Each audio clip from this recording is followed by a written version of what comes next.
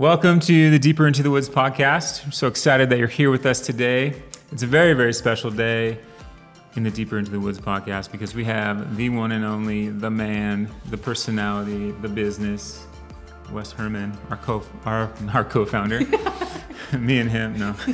Our founder, CEO, Wes Herman.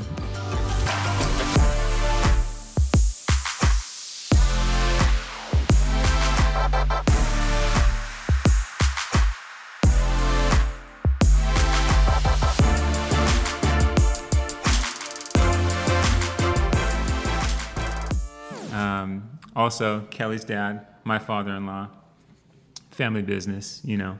So we're super excited to have you here today, Wes. I think we could just start right off the bat and just start to get to know you a little bit. For those of us that are listening that don't know you, I know you, but people might not. So why not just give us a little bit of your upbringing? Maybe like start at childhood. I know you've been in various different countries and things like that.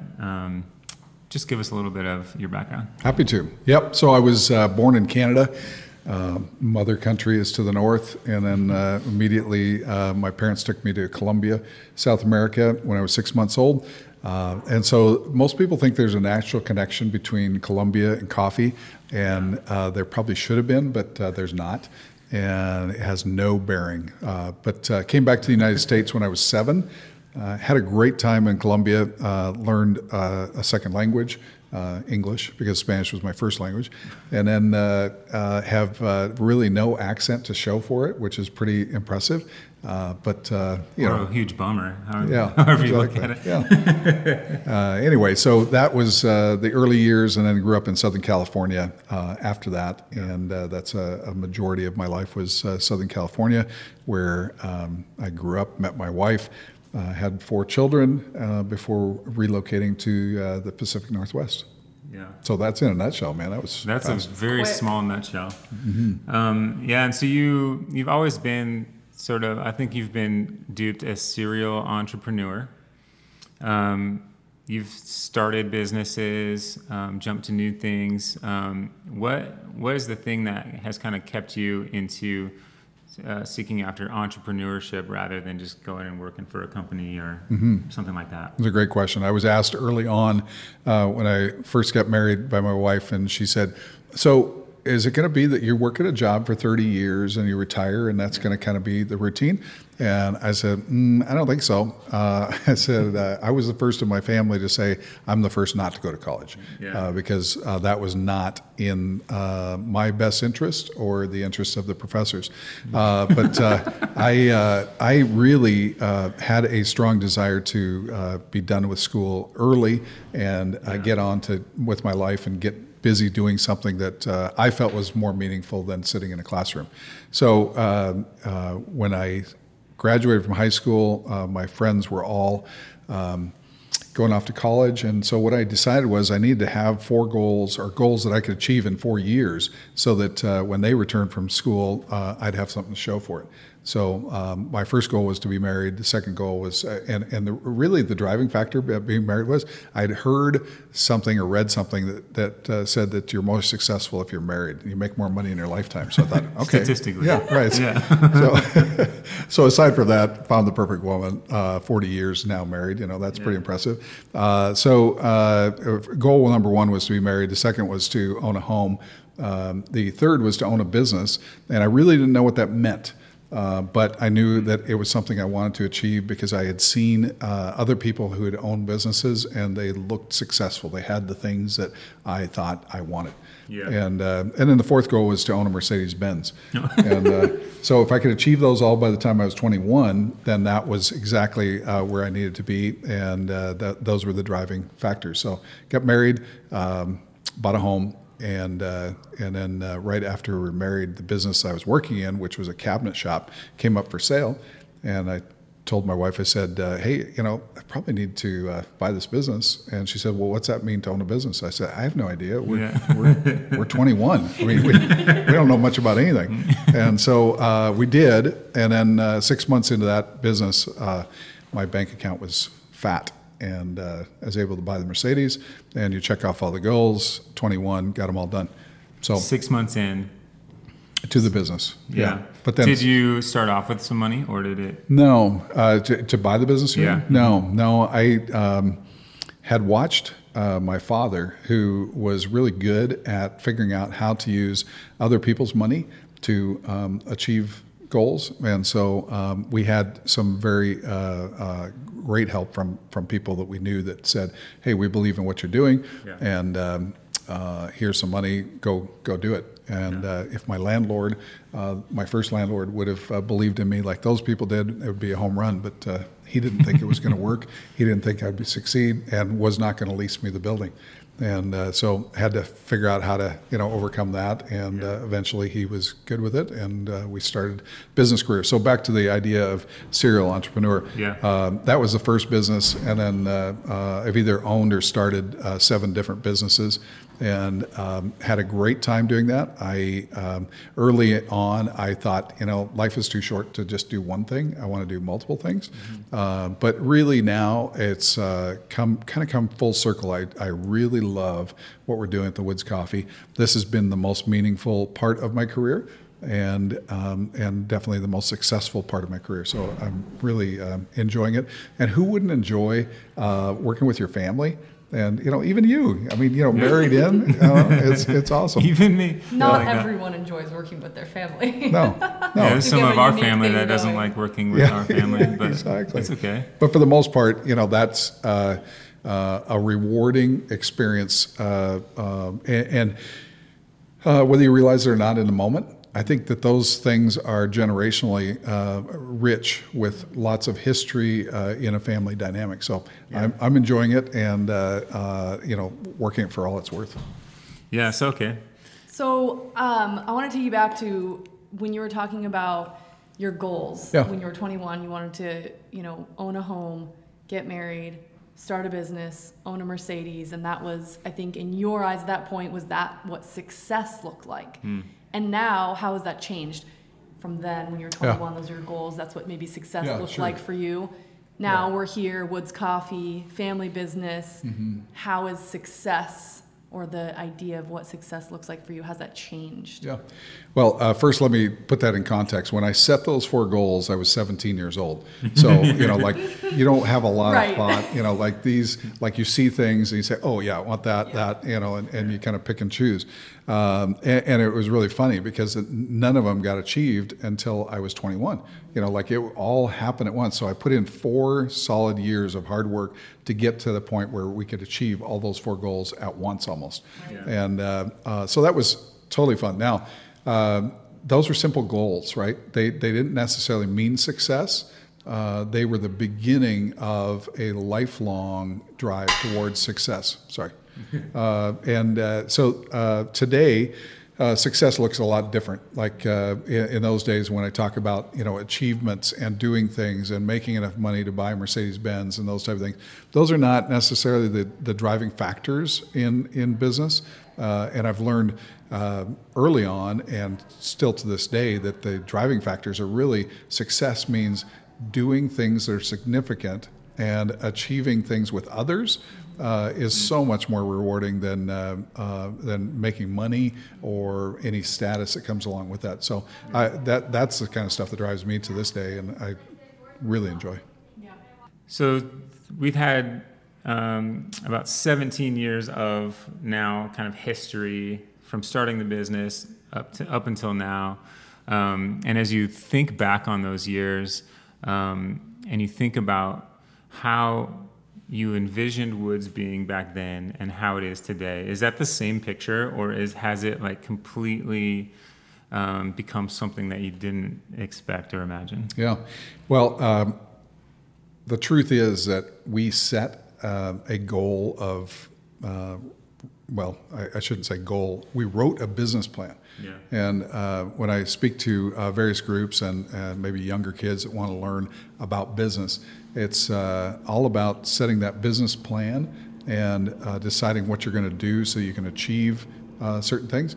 And in our case, that business plan has been our roadmap.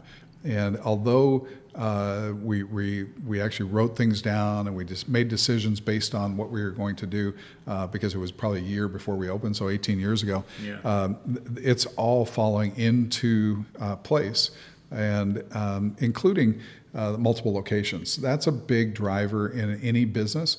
And I get people asking me all the time, like, how do I get to a place where I can do multiple locations and do this type of thing? And I say, that's not necessarily what you should be aspiring to do.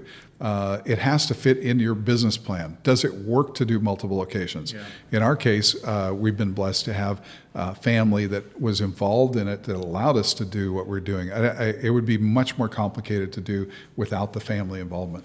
Yeah. So, but from the beginning, yes, it was always about doing multiple locations, and what we've achieved over this last 17 years is pretty much in keeping with what we had envisioned. Would you agree with that, Kelly? Yeah, for sure. I think that, I don't know if my thought process 18 years ago, I was also only 17 years old at that point. If people know I how old you are. thought beyond maybe 10 or 12 stores, like I think the future then for me was like maybe that size of a company. So I think that now that we've gone beyond, and obviously through the years, the dream gets bigger and grows with our growth for me. But I don't think I necessarily thought, oh yeah, 18 years from now, we're going to have 350 employees and we're going to have 18 locations. We're going to be down in Bellevue, all of those things, Right. necessarily the details, maybe not so much. But I think the dream of multiple locations and having a sustainable business for our family was always part of the plan, Yeah. even 18 years ago. The funny thing about that is, like, if you just start rolling and you talk that that's how it's going to go, Yeah. it just kind of happens, right? And it's not like we have to have some barriers or automatic stop points or anything like that. It's just like, hey, we talk about it, and everybody says, well, I guess that's what we're supposed to do, and we just kind of keep growing. And I think it still does. I am no different today than I was back then in terms of my drive and ambition to grow. I should be at a point where I'm probably pulling back and saying, oh, no, I don't want to take the risk. But I'm all in. I'm willing to take the risk, and I want to go all in, and I want to keep growing at the same rate or faster than we have in the past. Yeah. Yeah. So do you think, like, especially within the Woods and companies in general, because you had mentioned other business owners kind of coming to you for some wisdom because you've kind of been through it. But it seems like you talk about this point where there's like critical mass in a business where you are just grinding, and then all of a sudden now, like, you have come to a spot where the momentum starts to go for itself. And you talked about it in the context of, should we do multiple locations or not? But even if there's not multiple locations and it's not physical growth, like talking about sales growth or product growth, could you speak to that a little bit? Like, when you talk about, or when you hear the term critical mass, like how was it for Woods, and how, where did we find that sort of place where we started to build momentum? Yeah. It's a great question and a great point, because a lot of what we did in the early years was just survival. Yeah. And you do things just out of a need to make sure that tomorrow we're going to still be open, and that we had enough guests to serve, that allowed us to make enough money to pay the people that were working. And so it becomes one of those things. So critical mass for me is, where do you get to the place where financially it's more secure, and that there's the right people in the right seats on the bus to move forward in the correct fashion. So a lot of what we do with critical mass had to be, like, when can we hire that next person that's going to do this, so we're not having to wear all the hats, but that we can take one hat off and somebody else is doing something else, and allows us to grow at a faster rate, because now you're bringing in people that have expertise in areas that you may have just filled a role. Right? Yeah, and it seems like that's constant, right? Like, you're always having to put that one more person in place to take responsibility from someone else, to free that person up to work on growth in their area. And I think we're still in that place. Like, as a company, we're always sort of pivoting into, like, where's the next push? Like, what do we have to come up against next, right? And so... Right, we're trying to predict that with our growth, because I think that we also hit these sort of tipping points. I remember that at like location number 5, we could open up to 5 stores, but at 5 stores felt like this new territory we were entering where we needed more support for those 5 stores. We couldn't just do it all on our own. I think we've hit those markers along the way. So it's almost like you're kind of always running up against until you get to that tipping point, and then you're sort of in this new growth phase again where you may be having to add support, or things just look a little different than they did before. Yeah. But don't lose sight of the fact. Excuse me. Don't lose sight of the fact that it wasn't until we hit store number 6 that I actually was working full time for the company. Right. I was probably working for full time for the company, More than but full-time. I had a other full time job that paid me so that I could afford to grow the company, and that we didn't have to put a stranglehold on the company with having to make enough money to pay me. So I worked a full time job and did some ridiculous things to try and make it all work and pull it all together. Yeah. And that gets lost, at some point. And but it's a good reminder. Yeah, I think that's huge because I think there's a pool of entrepreneurs out there, or want to be entrepreneurs, people who are aspiring to do that, but they might not know so they would see Woods as a success possibly, and they might think, oh yeah, from the get-go it was easy peasy, or there was Wes was making money from day one, but no, you're saying you worked a full-time job, hustled on the side to start Woods Coffee with the family, and grinded it for years and years before. And I mean, he store even 6, that's how many years in is that? That's like at least Well, about 5 years. 5 in. years. Yeah. Yeah. And I mean, he even worked, and my mom worked on the floor as baristas for years. Yeah. I mean, I remember we'd that. be like, you're working the Friday night shift because we're all teenagers and we want to go hang out with our friends, and he would do it. And sometimes you'd get into some We got some situations. sticky nonetheless. Yeah, no, it was fun. But those are good things, part of our memory, part of our history. It gets lost though with currently how people view the company, because people view the company as always existing and always being at a certain size and success, whereas every single company starts very small and grows. And some don't grow, some fail. So we've been blessed to succeed. That's a big deal. Yeah. But even going back, like in the very beginning, I know Kelly and I, we have great memories of some of the stuff we did. And when you talk about different shifts and all the stuff that we would do, we didn't know what we're doing, and it was all about how do we grow with the people that are coming into our stores. And fortunately, that was a very small number of people, and then it grew, right? And so the amount of people that grew with us, they truly saw us grow, and they enjoyed being part of that growth process as well. Yeah, absolutely. Starting in Linden, it was fun, or the early days where we would only serve a couple of guests a day, so we could kind of get it figured out. Well, it was probably more than a couple. Okay, maybe couple an hour. Couple an hour. 2 guests a Yeah. day. Well, but then it grew quickly, right? People caught on to it, and it was kind of fun to be able to do that, though. I think if we would have opened our doors day one with crowds of people, we might have failed. Yeah, you get a little bit too used to that, and you lose the work ethic almost. But you hit on a really cool point, and I think it's just probably your personality and who you are. But I believe others can learn how to do this well too. It seems like you have always just thrown yourself at something and just gone for it, sort of like just risk it all. Like let's try this. I mean, obviously you didn't you had a job at the very beginning, and you made sure that your family was taken care of. You're not reckless, but you're taking a big risk. Has that always been who you are, or is that something that you've just sort of had to develop as an entrepreneur? I think all entrepreneurs don't have a plan B. It's all about plan A. All or nothing. Yeah, and so that's part of the bootstrapping. We've talking about prepping for this podcast about how we started this business partnering with somebody that brought $23,000 into this business because that's what we needed to make this thing go. Yeah. And that seems ridiculous at this point, but it shows you how you can take very little and turn it into something just by drive and ambition and saying there's no failing at this. We're going to succeed, and pushing through that. You know, this has not been the easiest road, right? In the beginning years, this was hard. And, you know, the week before we opened the first store, this was meant to be that I had a job, and I did have a good job.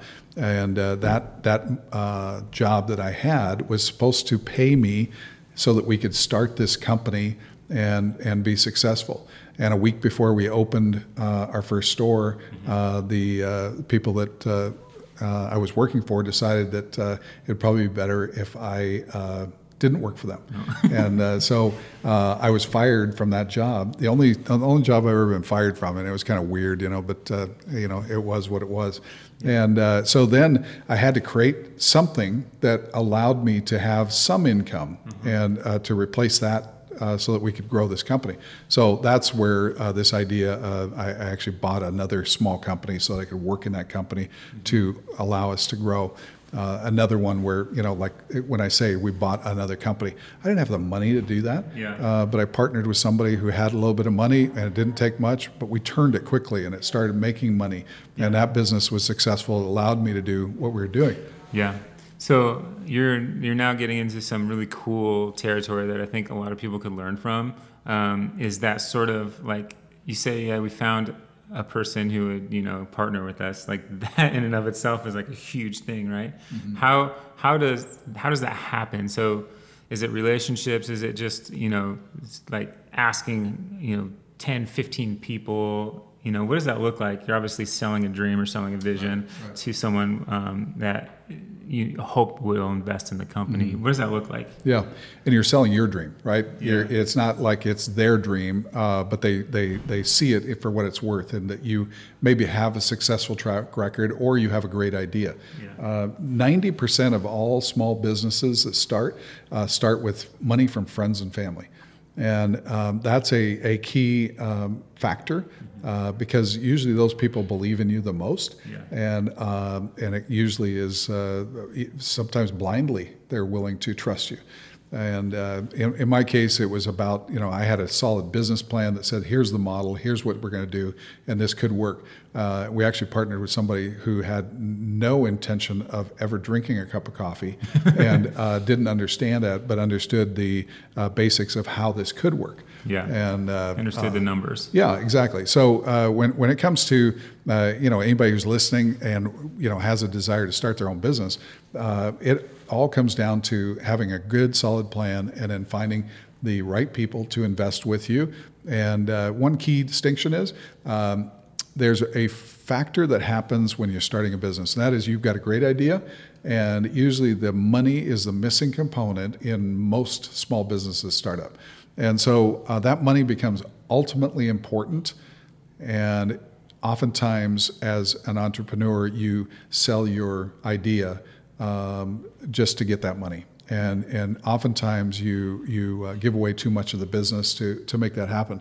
So I encourage people to negotiate that and negotiate wisely so that you actually end up with the best possible deal for you, because the idea will live long before the money money will run out faster than the idea. The idea continues on, and then you develop a bad you know, thought process around the, you know, that what that money meant, and it's never a good place to be. We were fortunate enough that at about a year and a half in, the investor that had put up money decided that we were going too fast and we were growing too big, and he wanted to be bought out. And so we did that, and the benefit to us as a company, as a family, has been huge because of that. As it pertains to retaining ownership. Retaining ownership and gaining back 100% of the business. Crazy. See, I feel like I'm learning stuff right now too. It's really cool. And then you talk about sort of the nitty gritty, you know, like working out the deal in the beginning. Like you talk about the deal, like what kind of deal are we getting? But you right now in the company are really the main player when it comes to seeking and finding new locations for Woods, and dealing with lease negotiations, you know, all those things that go into that. which is a world that I fully don't understand at all. And I think it's confusing to a lot of people. So without like giving away all our secrets, like what are some of the things that, man, if I'm going out there... I have no secrets, by the way. Perfect. If I'm going out there and I want to start a juice shop or something, like what am I looking for? Like when I go out and I meet with a landlord or something, what do I need to be looking for and what do I need to stay away from? Yeah. Boy, those are a lot of interesting questions there. And by the way, let's not forget to go back to that original start and some of the things that we had to overcome, because I think that every business that starts has to overcome a lot of obstacles. And in our case, we had more than our fair share. And it's only by the grace of God that we succeeded. So, but going back to your question about what are you looking for? If I'm starting a business, I think one of the key factors that most people fail is that initial negotiation for the space that you're going to occupy. Because most people think like, oh, that's a space, it costs X, and I just need to sign. Yeah. And whereas they don't understand that all those things are negotiable, and that that's probably the place where you'll either make it or break it. And so a lot of times I will enter into situations with people who, are talking about starting a business or are going to buy a business. And we talk about those particular points because it's the foundation. Because once you have that foundation laid for how much it's going to cost you to lease the space, what's it going to take to put whatever you're putting into the space, and then how does all that lay out? That's the foundation as to whether you're going to make it or break it. So we at this point spend an inordinate amount of time when we've developed a system internally with Colin, who has come up with a brilliant no-go form that you put in certain criteria, and then it either gives us a green light or red light, and then it becomes a negotiation. How can we manipulate some of these areas to see if we can get it into the green? Yeah, if it's a red light, something needs to change. How red is it? Yeah, is it just orange? Yeah. So it's kind of one of those fun things. I probably enjoy that as much as I do anything else, because I love real estate and I like learning about some of those aspects. So for a guy that doesn't like to get too deep into the details, because there's a lot of detail in there. It's fun, and trust me, I'm surrounded by people who continually are able to look at the factors that I may oversee or miss out on that can give me better direction. Yeah, you've surrounded yourself with a really good team, and I think that's key too, is getting people on your team that are different than you and see things differently. Okay. Why don't we transition into a little bit more of a what are some of the things that have been really tough to overcome, in our trajectory of business, 17 years, a lot has happened. A lot of good things have happened, and a lot of not great things have happened too. What's like one that sticks out as like, man, we had to overcome this, or we're overcoming this? Yeah. Like, what's kind of the biggest thing we've had to jump over? I spilled a gallon of milk. No, that's not it. There's no That's use. Every single day. There's no point in crying over that. And that's one of the funnier things that happens. So it's like when somebody fills their shoe with a gallon of milk. I've done that. Yeah, me that's too. funny. I've had it all over my clothes. Oh, yeah. Oh, man. I've filled my shoe with ice cream base, which is even more fun. Yeah. Oh, yeah. So those are incidental contact things that happen. It's kind of fun. So the biggest obstacle we ever had to overcome, here we are, we start this business, and I told you about, losing my job that was supposed to be the buffer and the ability. Right before we open. Yeah, before we open. And then it was, how do we make this company work? And then it's, lots of various factors that come along the way.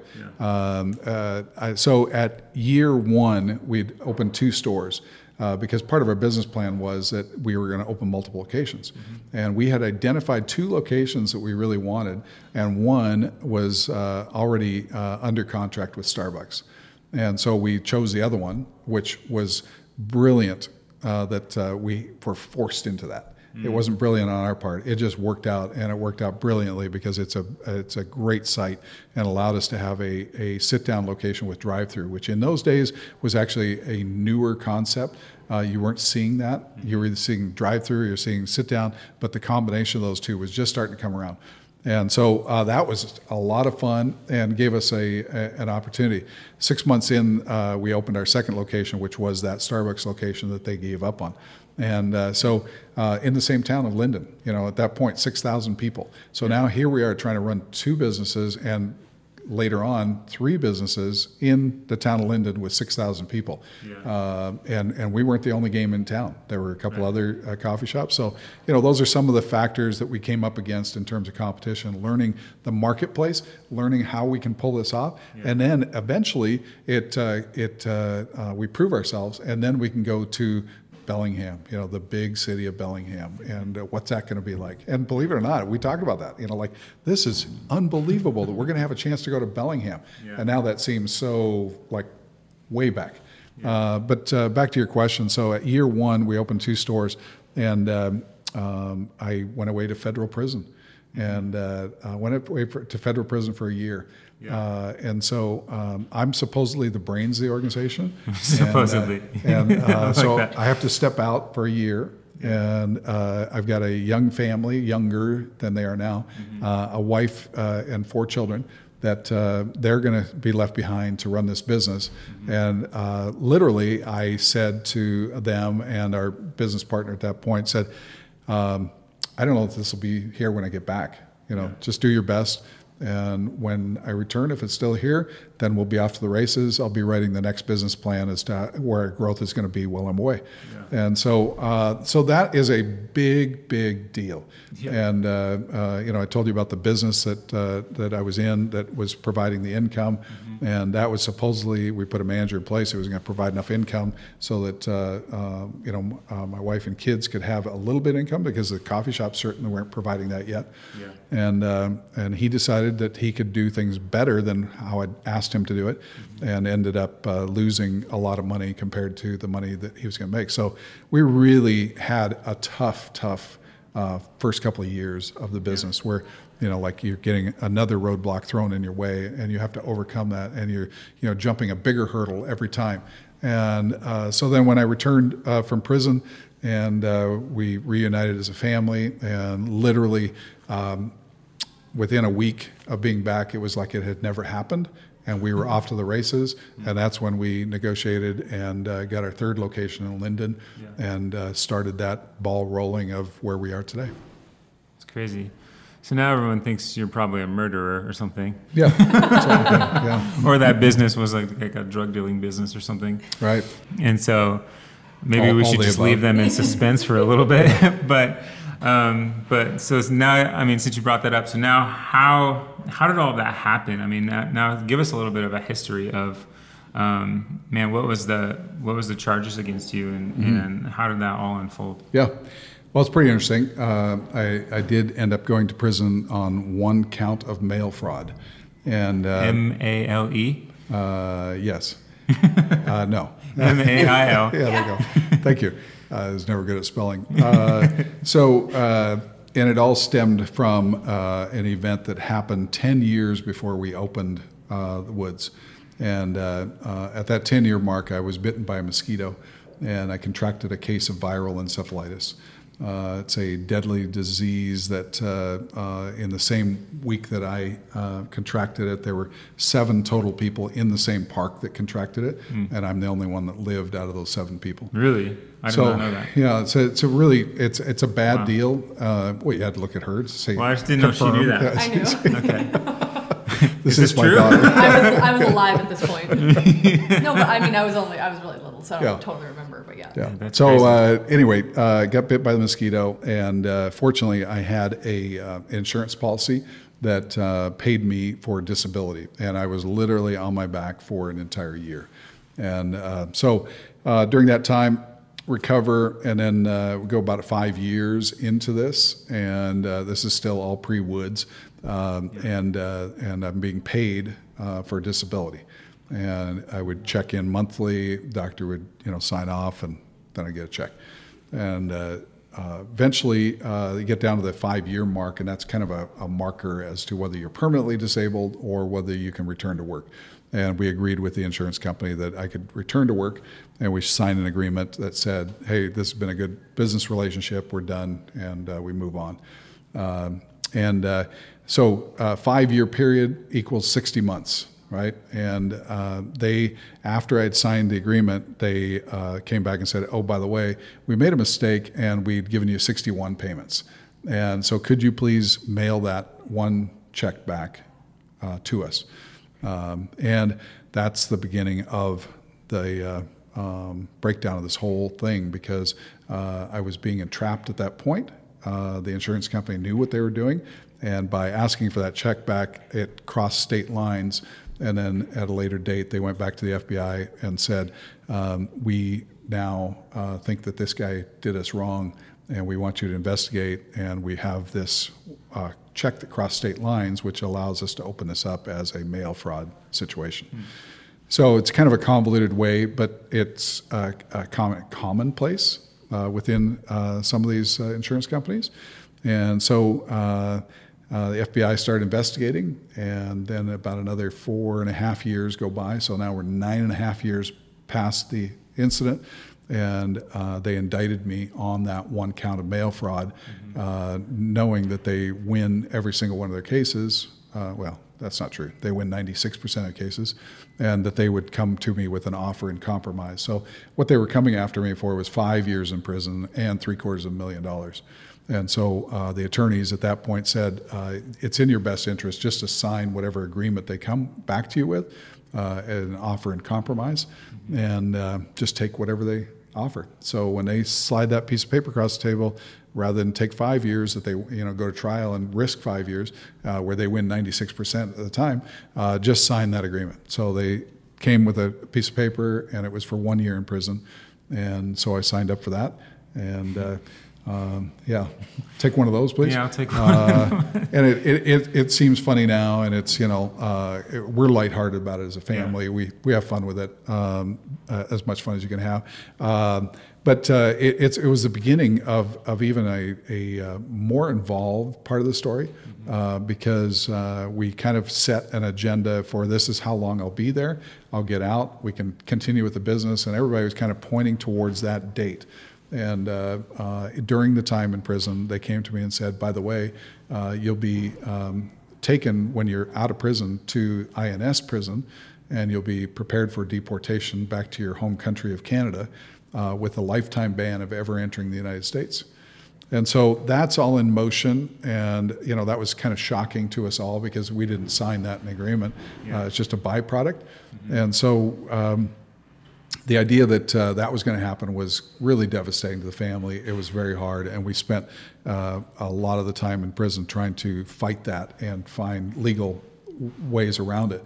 And as it came down to it, as I was getting out of prison, we were just less than 2 months away from both of our daughters getting married, and we're not sure if they're getting married in Canada, the U.S., where's Wes going to be, kind of thing. And this kind of changes the dynamics of the business and our business plan and all that. And so I get one meeting before a judge that just makes a decision as to whether you're actually going to be deported or not. And again, the odds are stacked against me. Almost everybody gets deported. And he saw favor or wanted to bestow favor on me and chose to allow me to stay here, and not only stay here, but apply for citizenship, which I have now, and I'm a proud member of the United States. So it's been that was a really interesting time. Yeah. I returned from prison, and immediately both my daughters get married, and they're kind of the heart and soul of the company at that point, because they're the face of the company in the stores, along with others. I mean, obviously we can't do it with just two people, but there's lots of people involved, and we're doing our thing. But they get married. You join the family, which is awesome, and I hardly knew you at that point. Yeah, I think we met in prison. Yeah, something like that. Well, I was in prison. You were in prison. Well, I've said that to a few people. We met in the visiting room, or whatever you call it. So the idea of overcoming obstacles, right? Totally. That's the lesson through all this in entrepreneurship, that you're going to be faced with certain challenges. And people like the romantic part of starting a business and what that looks like. But when it starts getting tough, and you're having to put in 80 hours a week, and you don't have a social life, and you have to do all the things you have to do, it changes, and not everybody's made to do that. And so they have to be prepared and know how hard that's going to be. And in our case, it was harder than most. Yeah, I'd say so. I remember that time, vividly. That was almost, how long ago was that now? 12 years? No, it's 15. 15 years, yeah. So it's as long as we've been married, so it's Yeah. 15 years. Yeah. 16 years, almost. Yeah. That was probably the hardest thing the family has ever had to go through. Especially, your wife, Diane, she kind of got handed a lot, right? Right. 2 teenage boys at that time, 2 responsible girls, but 2 reckless teenage boys. I don't know about reckless. They're pretty crazy. We'll give them that. But just a lot of trials for a family to go through. Right at the beginning, here's business that is nowhere near, smooth sailing, and you go away to prison for a year, and we're visiting, every weekend or something, but life goes on, and it, you somehow just do it, and you pick yourself up and you just do it, and then pretty soon it's over. And it's back to that plan A, right? Yeah. There is no plan B. What do we do? Fold our tent and go home? Yeah. It's like this is where you persevere and make it happen. Yeah. So in that time where you get the insurance company kind of coming after you, so they're basically thinking or suspecting you of fraud, insurance fraud. Mail fraud. Well, insurance fraud, but they couldn't prove it, right? Mm-hmm. Right. They couldn't necessarily go after you for that, but mail fraud, they know they could win that case, and so, yeah, that's weird. I haven't heard all those details, so it's just coming in kind of fresh, as everyone else is. But that's interesting, and it's crazy, all in the same. So, what's your mindset during all of that? Because what do you do? You're you didn't purposefully, you didn't steal money, you didn't do any of that. You were just trying to do things the right way, and all of a sudden, you're getting attacked by an insurance company, essentially. How do you deal with that? Yeah. Well, it's many people have said, aren't you bitter, or, isn't that hard for you to forgive, or, how do you move on from that? And honestly, it was an adventure. I viewed everything in my life as an adventure, and it was just one more adventure, probably not the nicest, cushiest adventure I've ever been on. Yeah. But, it's one of those things where you have to make a decision, what is it that's important to you? And that was a time of my life where I just, knew if we could just get through this, we can move forward. And so you kind of set your sights on things out in front and things above, and you look forward to better days. And we did that, and knowing that it was just a time, a juncture, and if we can get through this, then we can move forward. Yeah. I think that you are a really great example of having a positive mindset, and I think that you've shown us how far that can go. If you, like you just explained, have a positive outlook on what's going on in your life that could seem like something that could just crush you, and that some people might never be the same for the worse, not for the better. But you chose to say, it's an adventure, this is my life, this is what's happening. I'm going to choose a positive mindset. I'm going to choose to look ahead to the future, which then I think is a result of your success happens through that mindset. Yeah. And I think there's a lot to learn there. And you're a real example of it. So sometimes we hear those things, just have a positive mindset, just think positively, and it's going to be great. But you're living proof of that's true, and that you didn't let it stop you, It didn't let it crush you. You know, we could have easily been in a far worse situation, I think, if you wouldn't have had that positive mindset, even for us, the other members of your family, to say, hey, it's okay, we're just going to push through this, we're going to figure it out, we're going to keep going, our dream is still the same, our plan is still the same, we're not going to let this derail us. And that's what I think, that's why we're still successful today, I think, is that mindset. Yeah. Well, and for anybody who's listening and hears this story, it oftentimes becomes a matter of perspective, right? We think we're having a bad day, or that something isn't going quite right, and then we hear a story of someone who has had to deal with something and overcome a challenge. I think it puts some of these minor things in perspective and makes us realize, okay, I can do this because obviously people have overcome greater challenges. And in those days, I mean, I can't emphasize enough how on the edge we always were financially to make this happen. It wasn't like we just had money and we start new stores and like this is easy. We had to be very diligent about how to do that, how to juggle and make that all work, which is really I think what most entrepreneurs do, and they figure out a way to make it work. And eventually it catches up, and in our case it caught up at about store number 6, where then I got to quit working, a job, and focus all my energy on Woods, which has been, the greatest time of my life. And coming back from prison, it's been nothing but fun and games. And for me, it's a matter of perspective, right?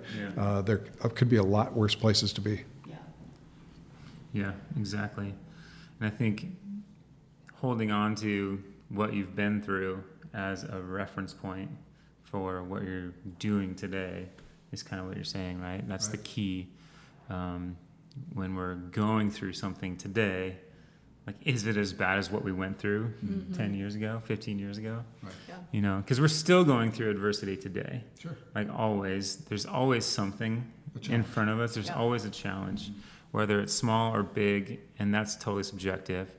But whatever it is, like, we have to stick with it, and we have to keep going, and we have to have our sights set on something much bigger than today. Absolutely. So that's great. I think that mindset has really established a culture here in the company, and it's challenged people to get out there and create something, and to stir the pot and to figure out a way to solve a problem in a different way that no one's thought of. And I think that just all comes from trials and just blasting through adversity, and you just keep going.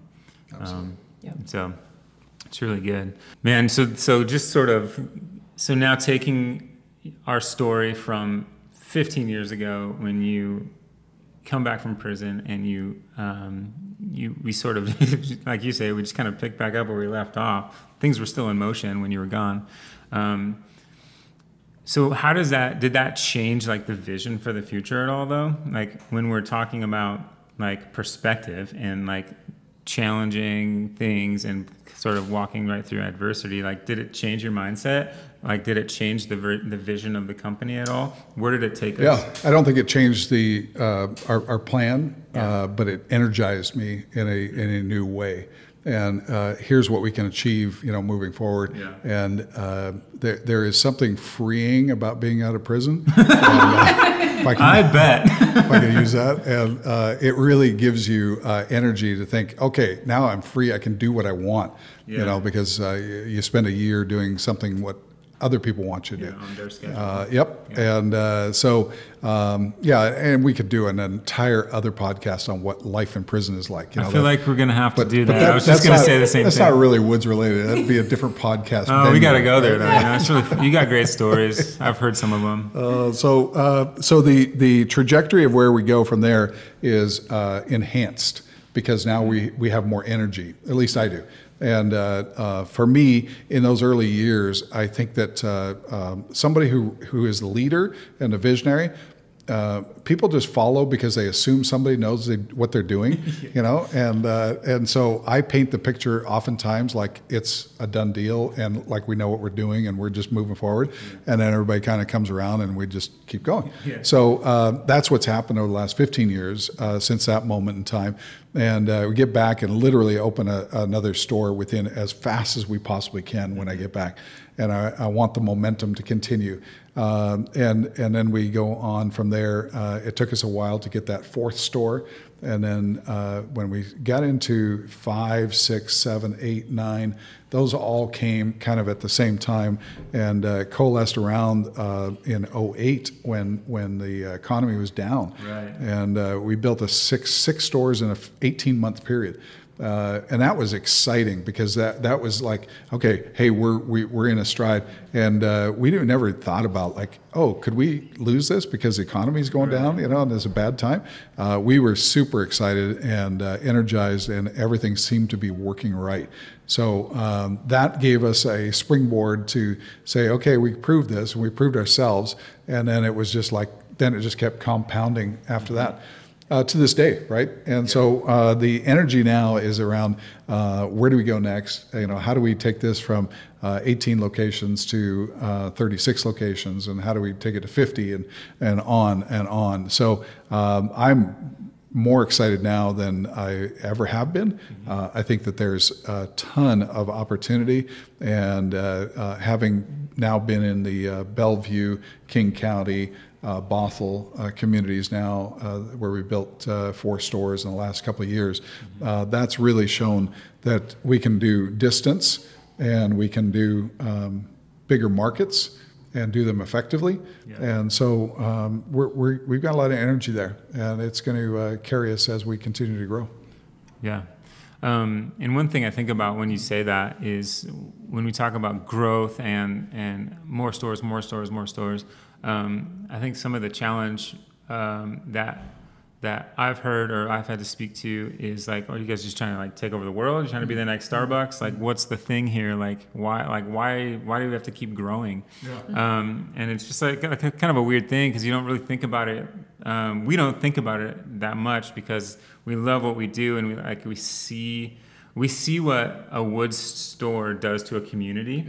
Like when a Woods location gets planted, this little tree, into a community, it's like this, it becomes this hub of people and friendship and community, right? Yeah, lots of activity around there, and people kind of assume that space as their office or their meeting space, and it's just a really cool thing. And I think that's the thing that I think of when we talk about growth is the potential of like growing communities in a really cool, tangible way.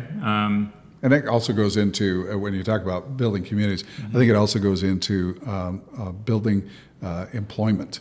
Employment's big. This is, we forget the fact that, it was just a few years ago where, unemployment was high, and, people were wondering, like, what kind of economy are we in? What is happening? And now we're in robust economy where the unemployment rate is low. And it gives us opportunity to create jobs, create energy into a community. Like when we go into a Bothell community, being the last store we've just opened, it's really rewarding to see that, number one, we gave some great jobs to some great people who have bought into what we're doing, and collectively we influence a community. And now you're seeing that community rally around and be a part of that store. And that's meaningful to us.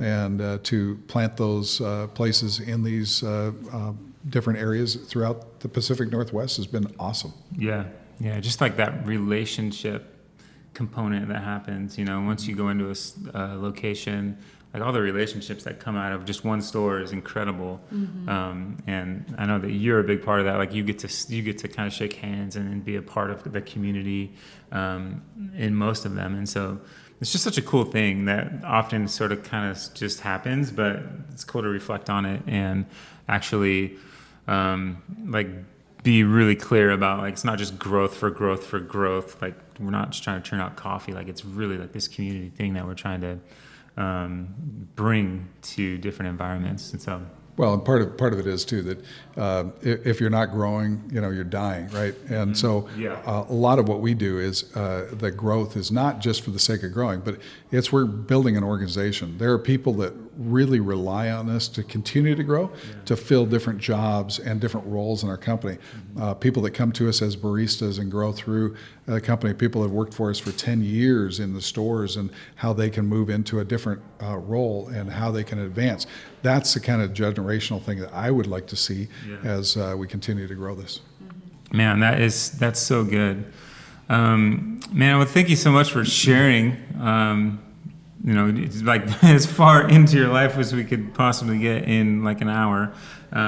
But I think we will have to come back for episode number 2 and get a little bit into the life of a chain gang prison guy or whatever. Because there's some fun stories in there that I think people will love, that I've heard. But we usually try and end our podcast with a story of something great that is happening within the company, something great that a guest has reached out to us with.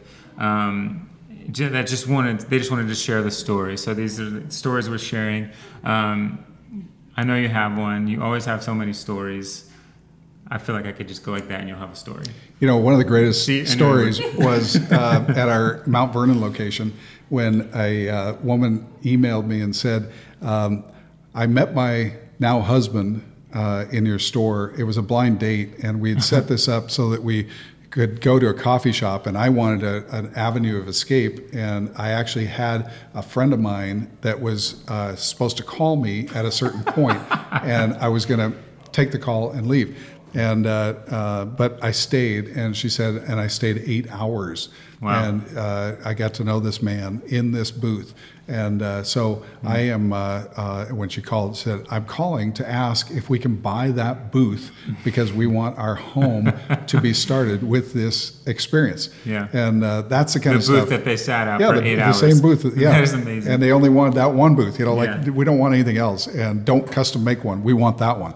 Yeah. And so those are the kind of things that happen in our stores that are meaningful, they're life-changing, and the love story aspect of a coffee shop is pretty enormous. Yeah. And lots of dates happening. Yeah, absolutely. First dates, proposals, all that kind of stuff. We've actually had weddings in our stores. Yeah. We've had people that have come from their weddings in, full suit and wedding dress to take a picture in our store because that's where they met. Yeah. So that's the kind of stuff that is rewarding because it's one of those things that people will carry the rest of their lives. We just had a proposal yesterday too that I heard saw that on social media. It's so cool, man. Like people think about it though, like it's their store. Like sure. Like we build these stores, and it's like it's theirs. Absolutely. Like, come on in, like it is their store. But that's what we want, right? That's exactly. Yeah. That's exactly why they're there. Yeah, that's incredible. Here's the booth in their house that they now get to eat at or whatever. Exactly. So cool, man. Well, thank you guys so much for listening. Thank you, Wes, for being on the podcast. Make sure you subscribe. Make sure you review. And pass this podcast on to whoever you think it would be beneficial to. Thanks so much for joining us. We'll see you next week.